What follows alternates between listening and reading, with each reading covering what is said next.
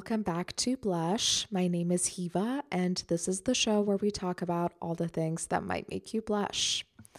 You know, the original concept behind the name was, like when you have a crush on someone and you blush, or when you talk about sex and you blush, things like that. It's supposed to be a show about dating and interpersonal relationships.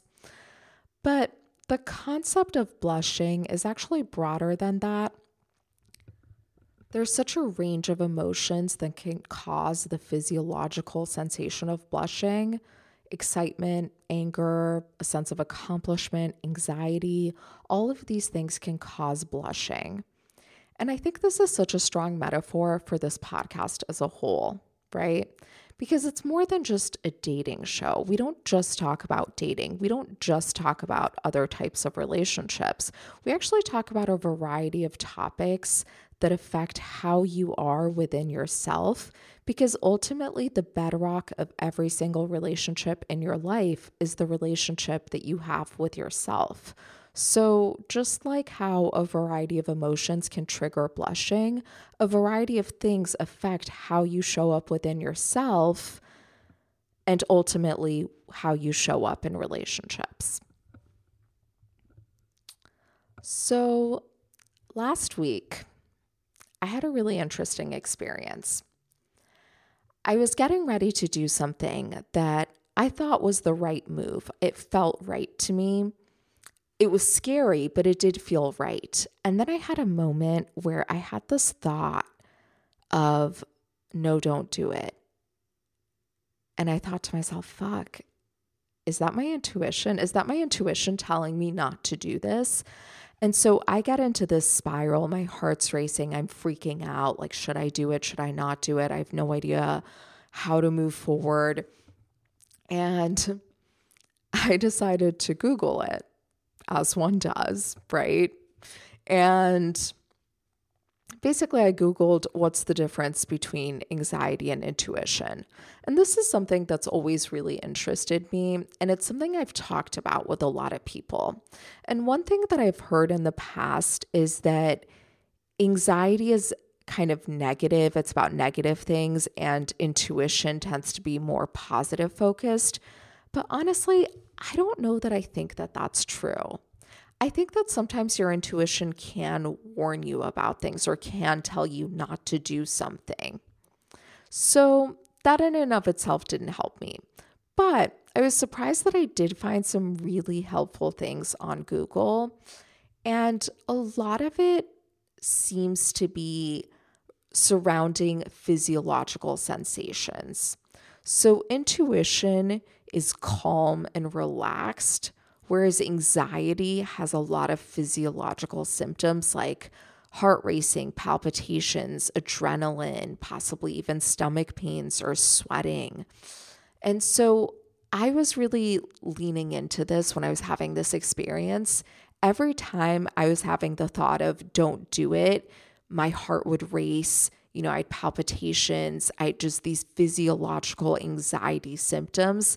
But every time I leaned into this is the right move, it's okay to feel fear, but this is the right thing for you, I would calm down. It was just this intense calmness all over my body.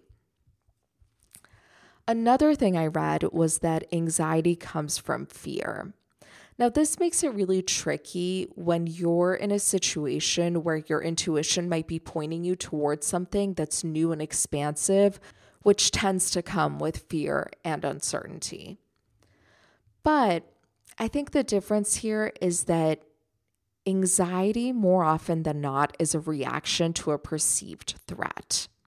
So things to look for are thoughts like, what if this happens? What if that happens?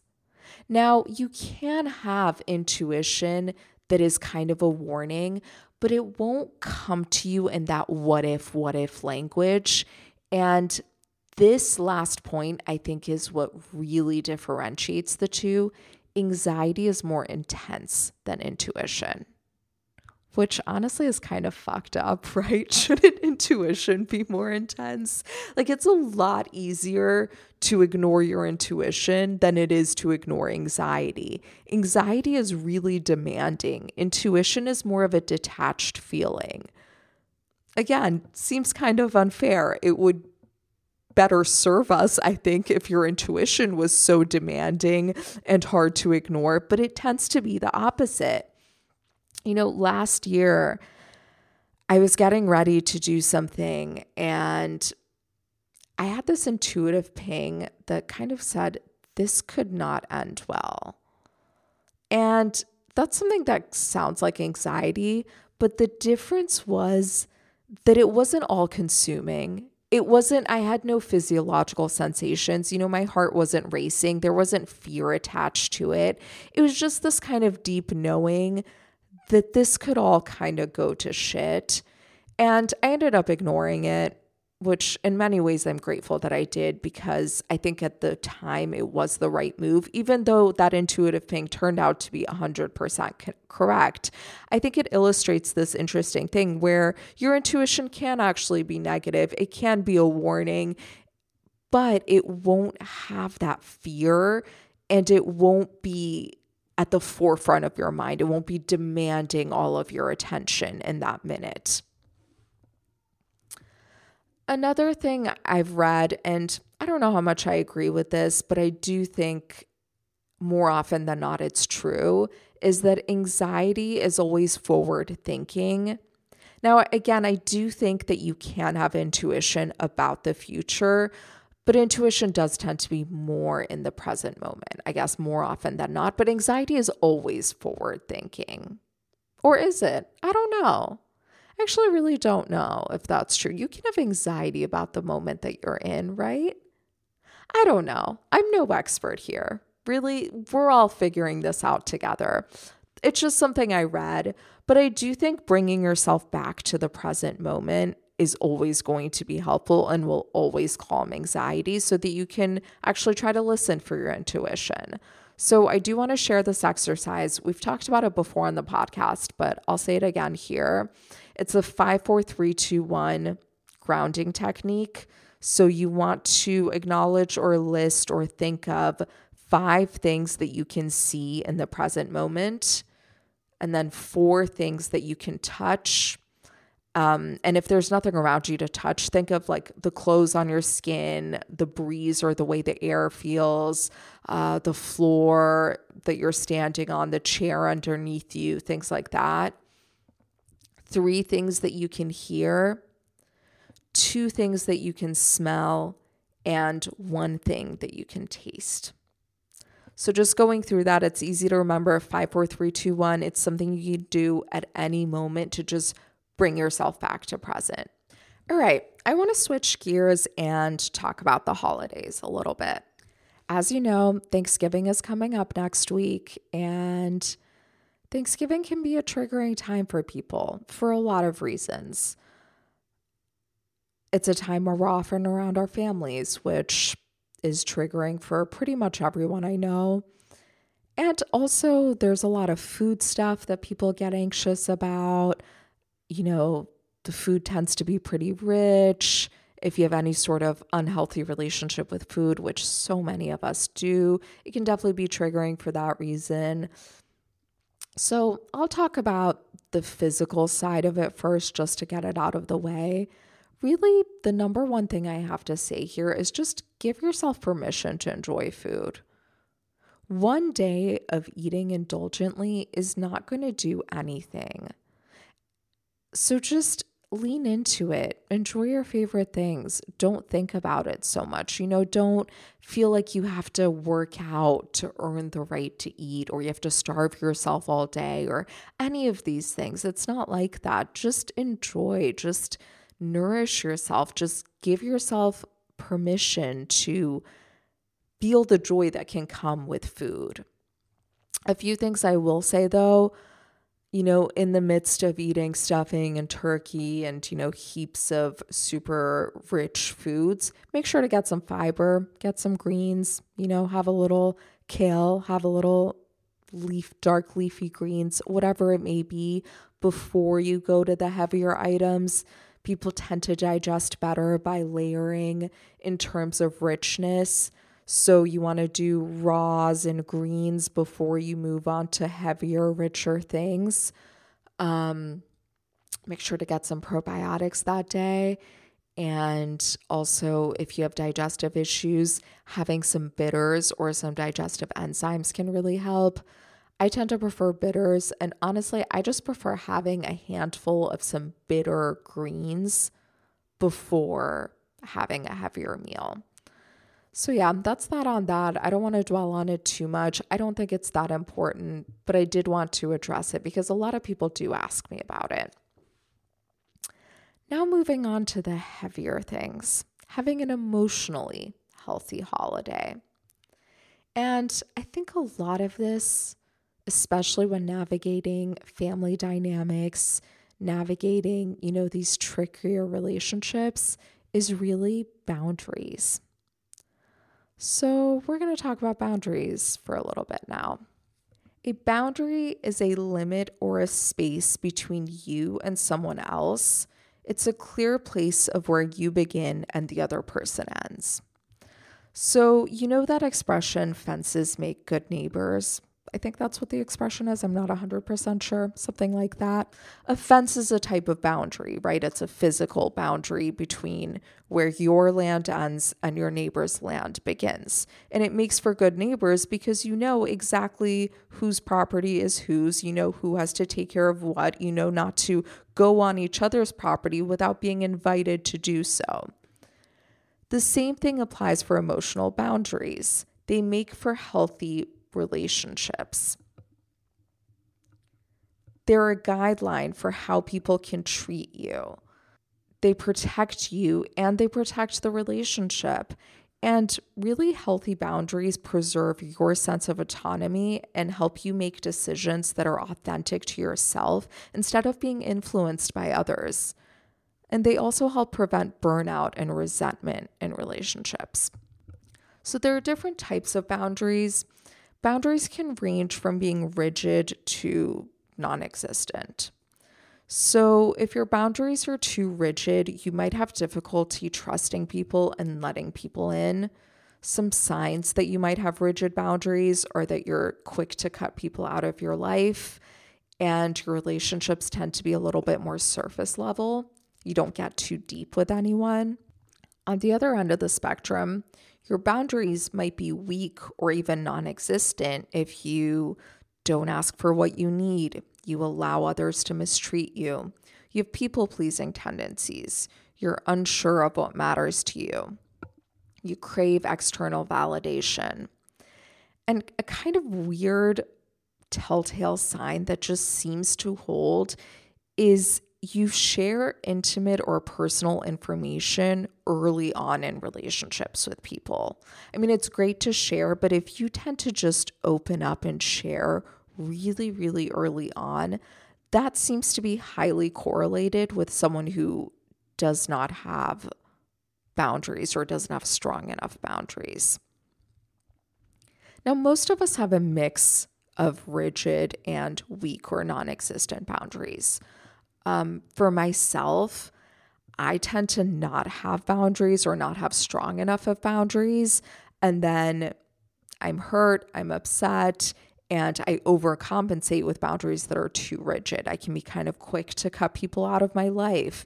And really, it's not their fault. It actually comes back to me because I never put up boundaries in the first place.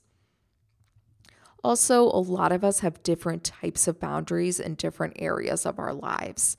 You might find that you have really strong boundaries in your romantic relationships, but weak boundaries with friends, or strong boundaries with family, but no boundaries when it comes to work.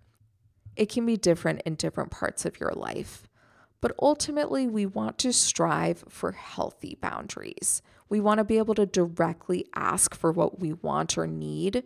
We want to be able to say no without feeling guilty, while also letting people in and allowing people to see us. So how do we set boundaries?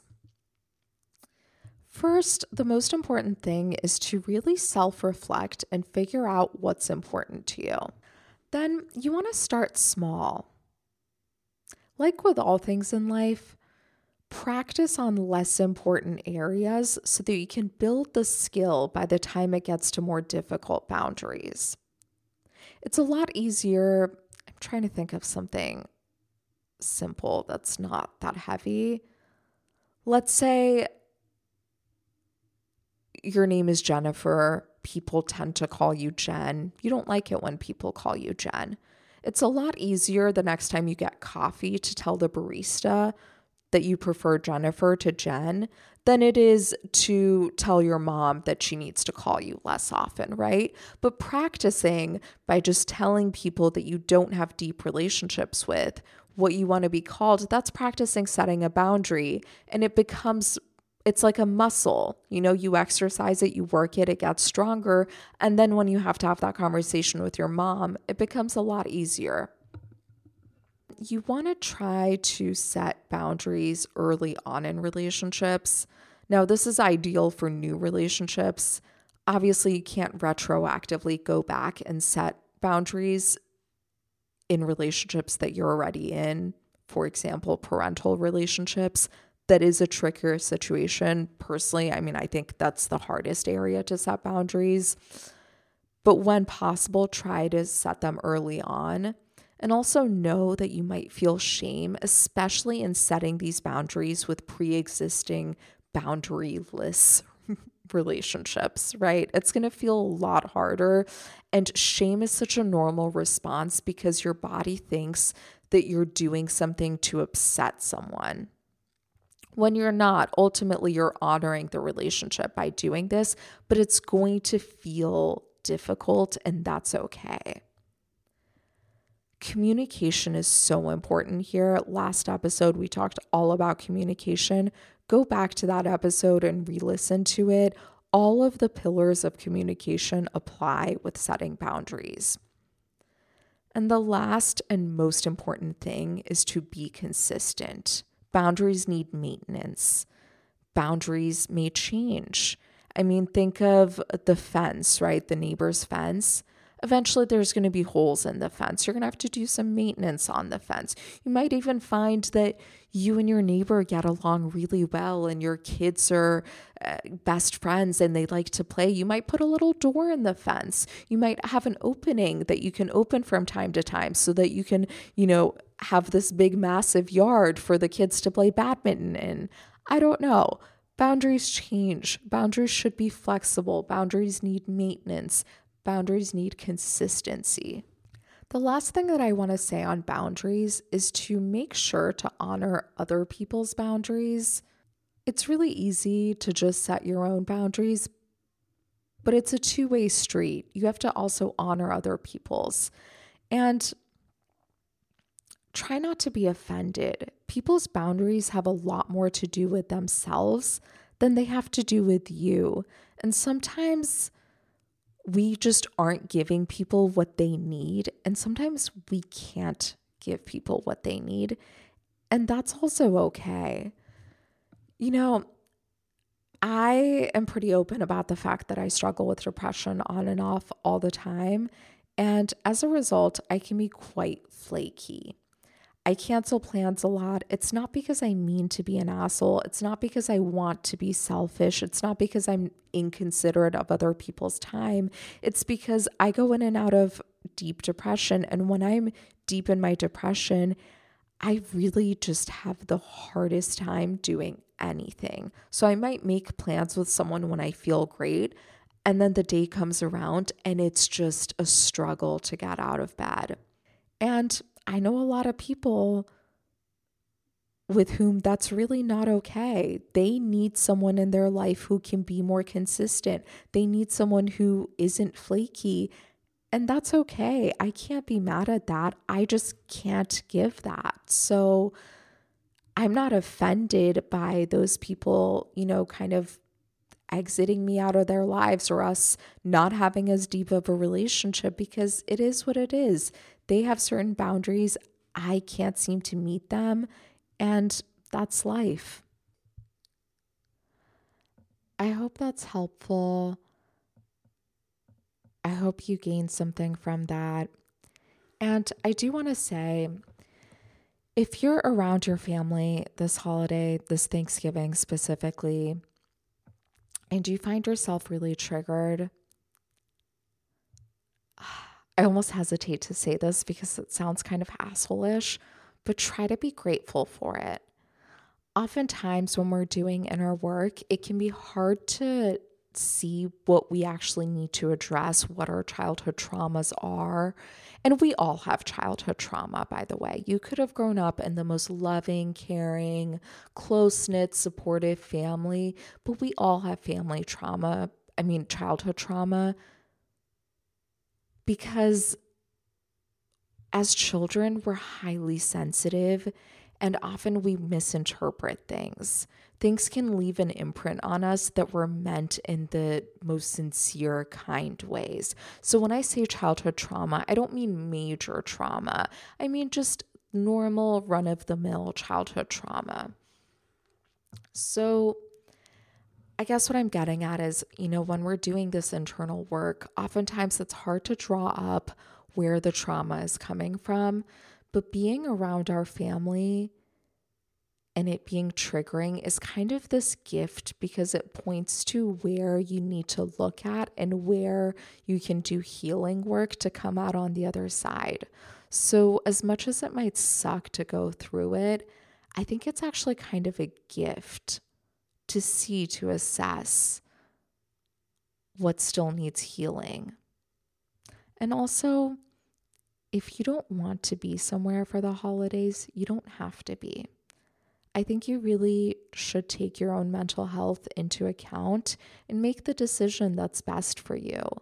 Because at the end of the day, you're responsible for yourself. So weigh it out. Weigh out the pros and cons and take your own feelings into account. Speaking of feelings, I want to discuss a few emotions and what they might mean. I was thinking about this the other day because I have a tendency to be very irritable. And I realized that every time I'm irritable, it actually signals an unmet need.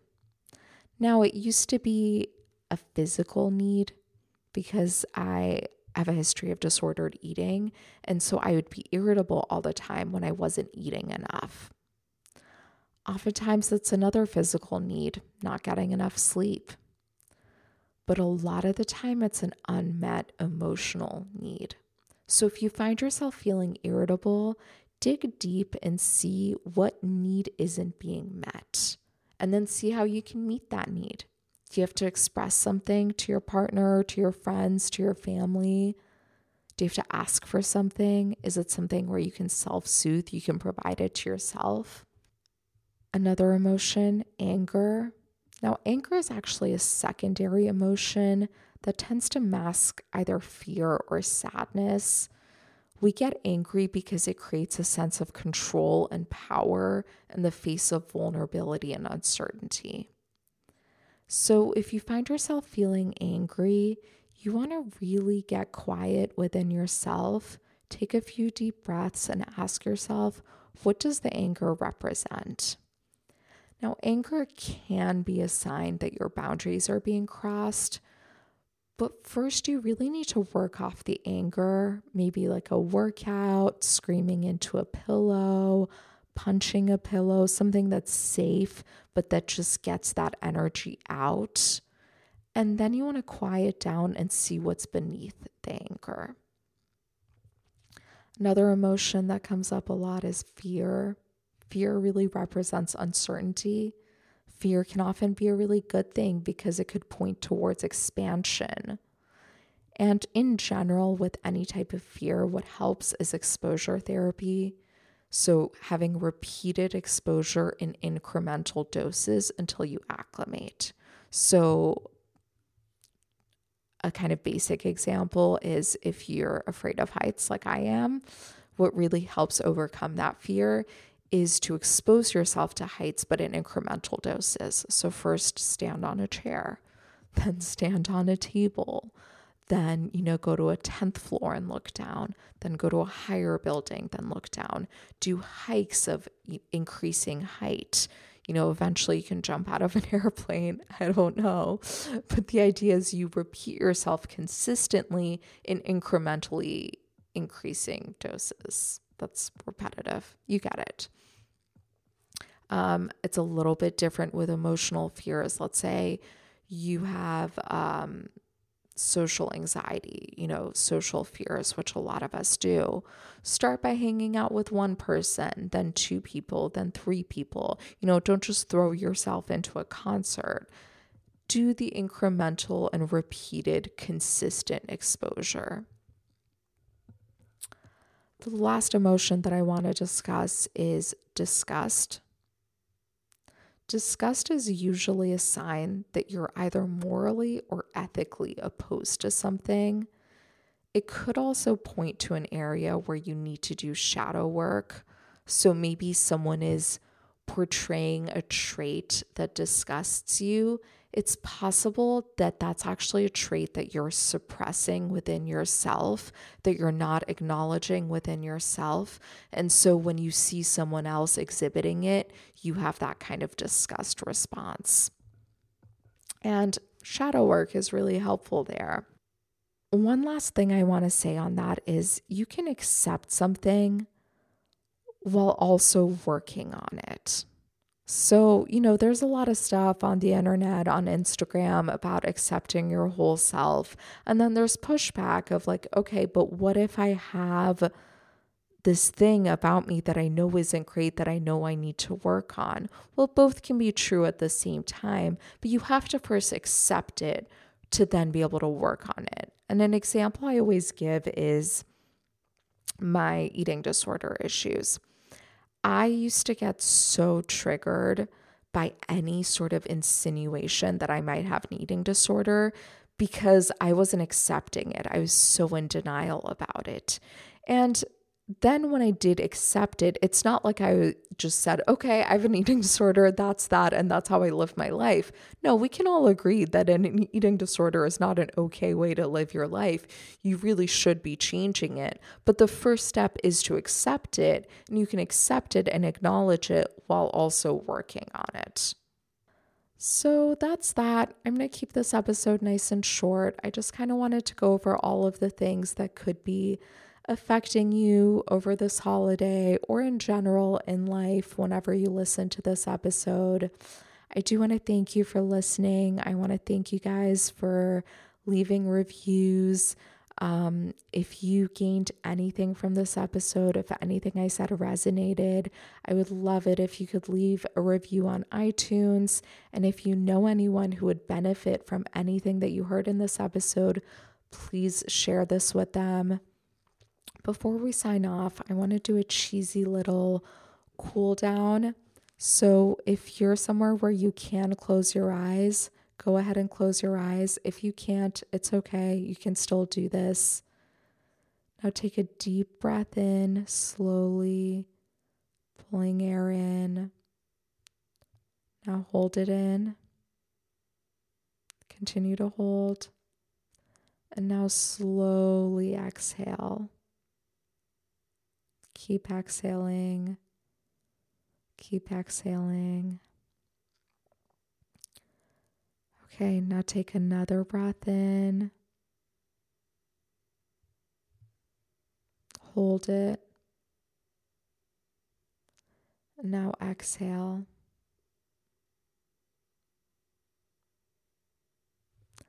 Have a wonderful Thanksgiving. Have a wonderful week. We'll see you here next week. Love you guys.